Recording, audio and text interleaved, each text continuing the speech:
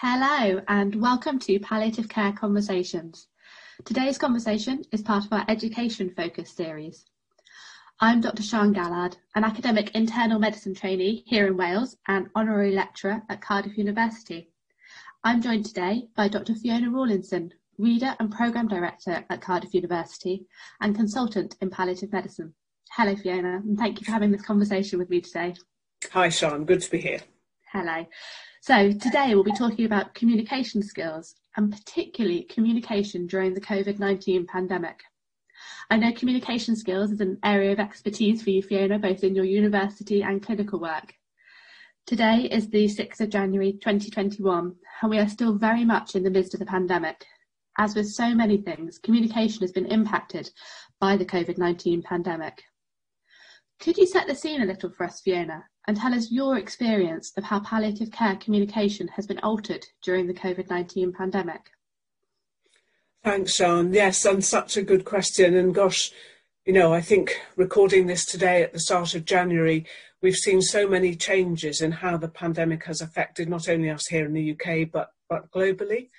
And I think it's brought palliative care clearly into very, very sharp focus. I think communication is at the heart of all healthcare. Well, it's the heart of sort of society, isn't it, in all of our interactions. But focusing particularly on the palliative care aspects, if you think of what the communications in palliative care generally cover anyway before a pandemic, we need, when delivering palliative care, whatever our setting, whatever our role, whatever our discipline, we need to be sensitive to the fact that the people with whom we are talking are facing a life-limiting illness. Some of them may be early on in that process. Some of them we may get to meet quite late on when death is very, very much near. So the ways that we communicate, what we talk about, how we encourage people to talk about what they are experiencing, what their problems or issues might be, has to be very sensitively handled. We know that if communication is insensitive, or if communication breaks down, or if communication is challenging, we know that that impacts on the grief and bereavement of families after the event, after somebody has died. There's also the general clinical assessment questions. It's talking about pain, talking about symptoms, talking about breathlessness. Don't forget, palliative care covers all sorts of conditions. It's no longer just cancer. And so there's a need to be able to ask questions in a way that we really get the answers so that we can then make that management plan for that patient. People who need palliative care haven't got time. Time is running out for them. So it's really important that we can ask questions clearly, assess patients clearly, but holistically in a short space of time. And again, taking that line forward one further step, how much time we have to do this very much depends on the situation, the day, what the patient is facing. So actually it is possible, even at the front end of the general practice, out of hours, the front end of the hospital in the acute setting, you can ask really focused palliative care style questions in 5 or 10 minutes to get the priorities for that patient at that time. When you have the luxury of a bit more time, you can go into things in more depth. So I think sometimes people feel that palliative care patients take up a lot of time. They take a lot of energy. We're thinking all the time about what can we do in a situation that seems disaster. There are always things that you can do, but you can learn tricks of the trade to get the most out of communication. But then, what happened in 2020? Coronavirus came along. And coronavirus really did 3 things, is doing 3 things. We had the surge at the beginning, things went a bit quiet, and now many parts of the world, particularly in the UK, are heading into a deeper, more difficult second or even third wave. But coronavirus has put a pause on the usual methods of communication between families. Families are distant. Families may not be able to travel to be with people, to offer support in person to the person who is going through a life-limiting illness. yes, there are virtual platforms, there is the telephone, but for some people they're not easy. If you live on your own and are not technologically minded, then all these technologies, Zoom, FaceTime, etc., that's not going to work, and you are going to be very alone. So family structure and general communication changed. The way healthcare was delivered changed, has continued to change.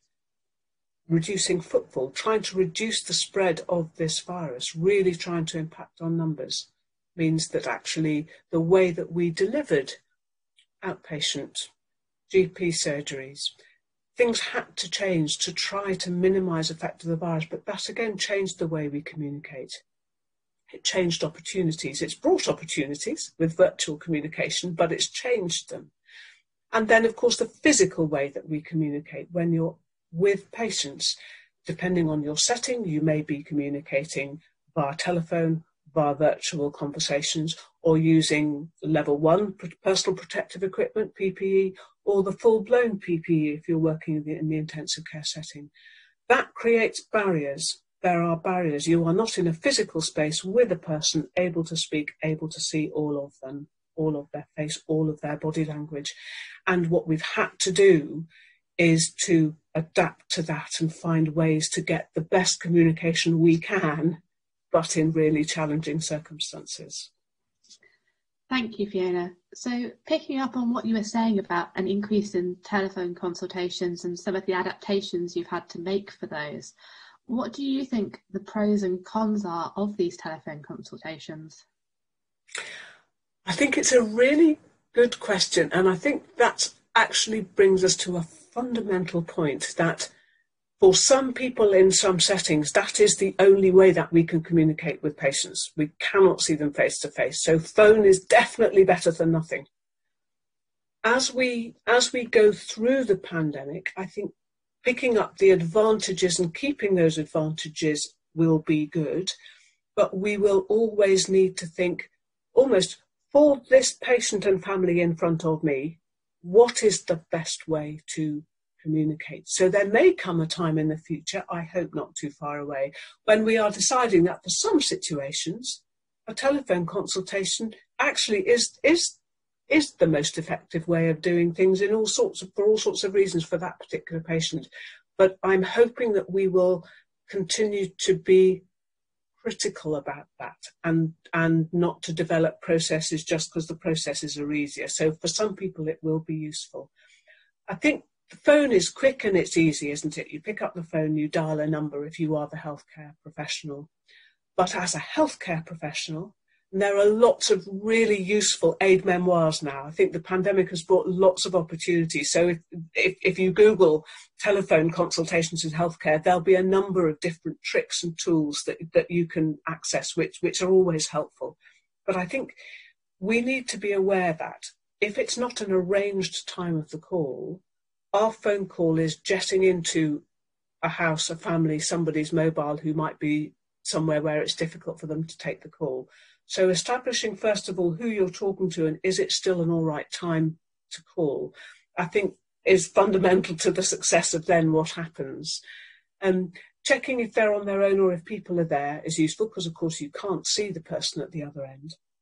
But then I think the general sort of tools of communication, asking open questions, asking hypothetical questions. If you're getting a bit stuck with things, some people find that the general flow of conversation will be okay. What's difficult is managing silences, managing pauses, and trying to guess from audio what the physical body language is of the patient. So a great example of that is actually in the use of silence.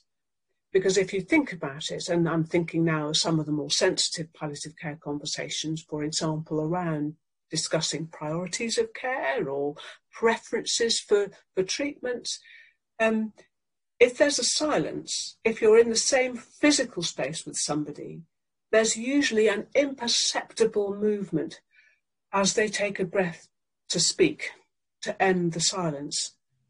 On a video consultation, you might see that, but don't forget videos, you're just seeing the face and not the whole person. But on a phone, it can be really hard. So sometimes the timing of managing silence is more difficult. It's more difficult on a phone. But I think phones can be really useful. But again, you have to use the same things if you're breaking bad news by phone, because don't forget, with the virus, visiting, reducing footfall in all care settings has been a priority. And colleagues have had to break bad news by the phone.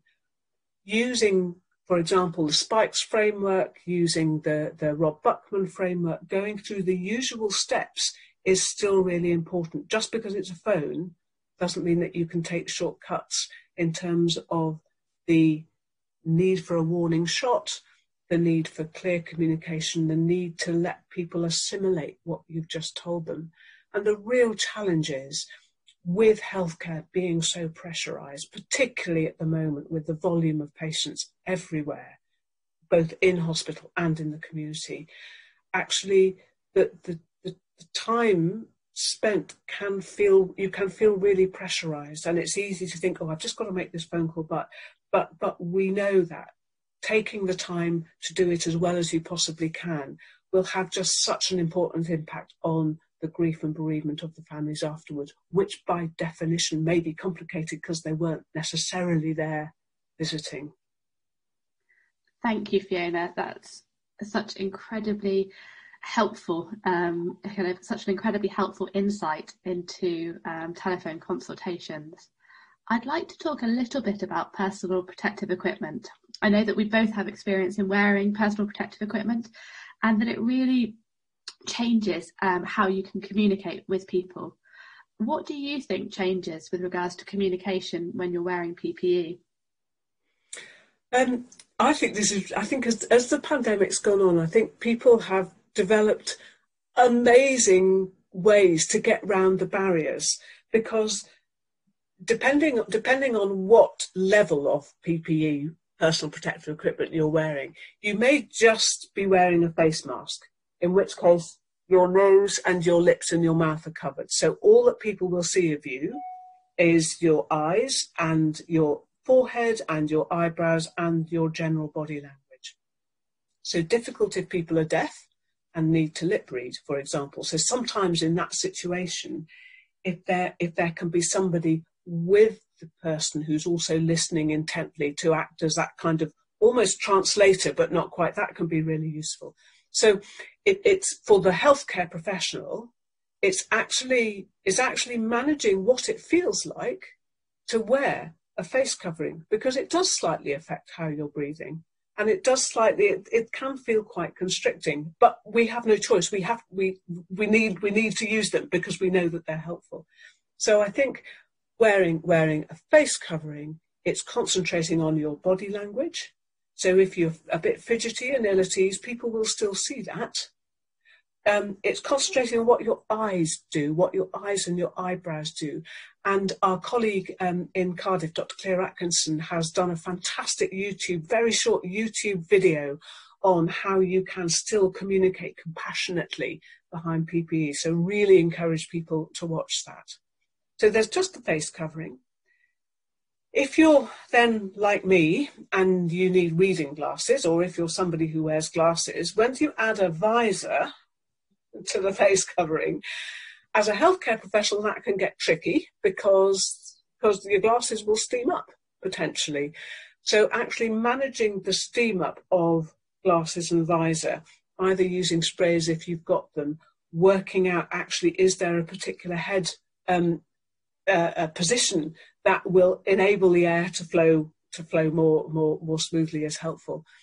I think once you start to wear visor, though, I think it's really important to be warning patients that that's what you're going to do. In hospital, perhaps it's because it's more general in general settings, people might be expecting it, but certainly in the community, where I do my clinical palliative care, we do warn people that we're going to be coming with face coverings. And what I've tended to do is to knock on the door, ring the doorbell, step back from the doorbell without my visor on, and I've still got a mask on, explain clearly who I am, and then put the visor on and then go into the house, just so people have seen me without the visor on.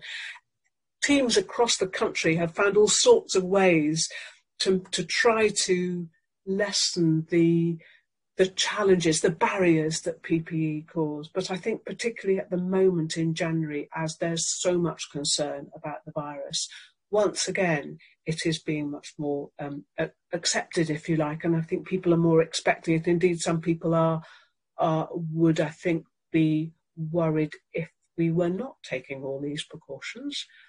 Then I haven't had to wear the full PPE, but obviously colleagues in intensive care units and in very COVID intense areas of healthcare have had to wear the full gowns, the full masks, and there's been a lot written around self-care of the healthcare professional, just because one does, I'm sure, feel that it's much more of a barrier.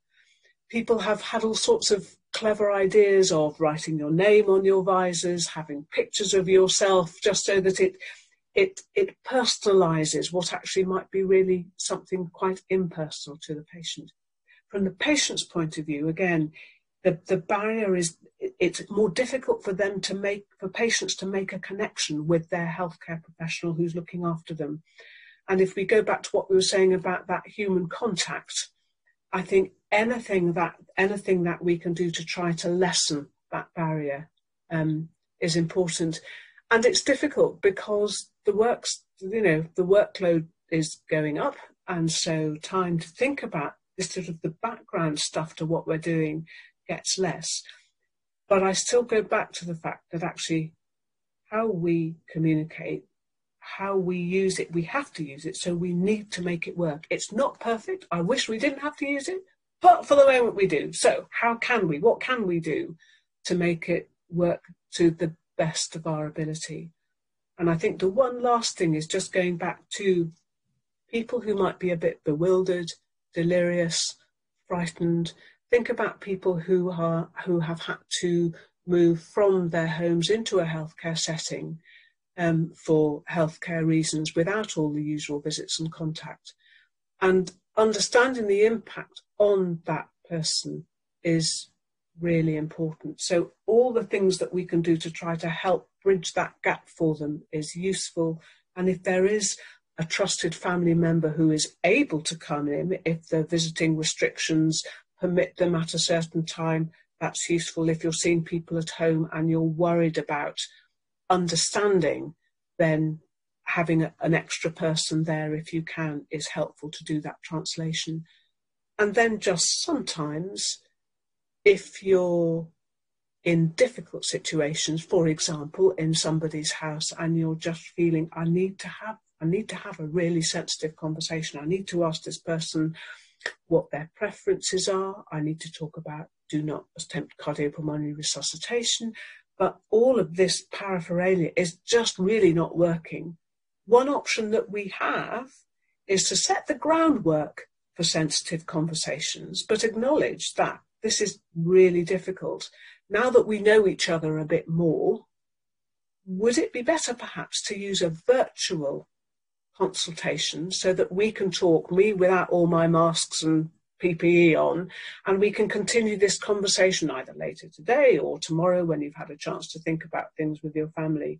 So actually sometimes you can set the groundwork and then use a different mode of communication to keep those conversations going.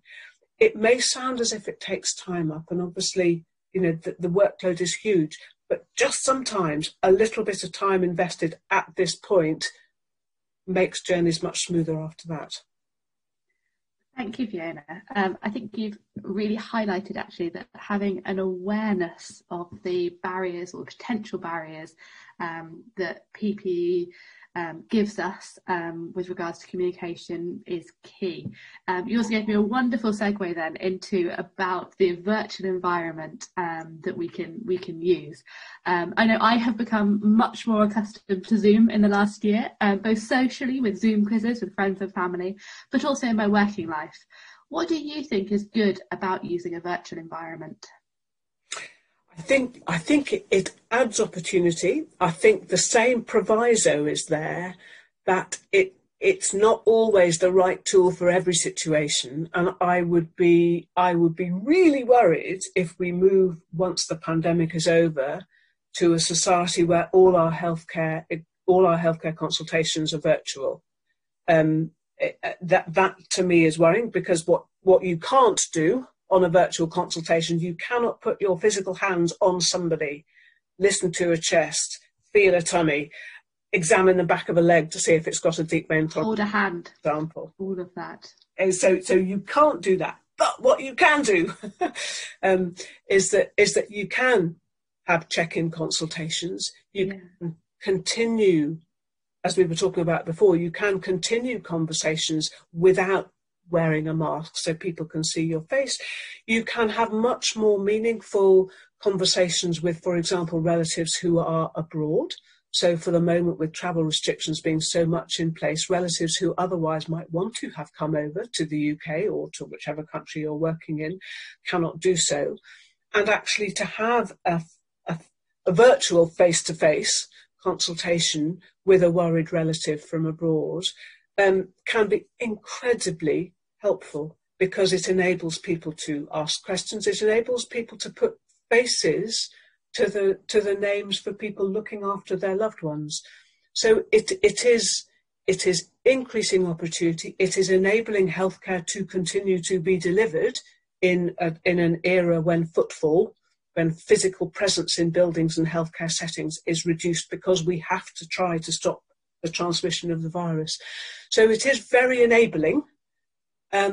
I think there are still some ground rules again, and there's some really great resources out there now. People have been working so hard during 2020 to pull together simple resources.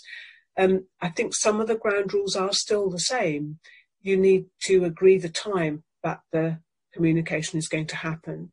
But when you connect with somebody, you need to check that it's still the right time. You need to have a backup plan if communication is lost, because sometimes Wi-Fi connections aren't great.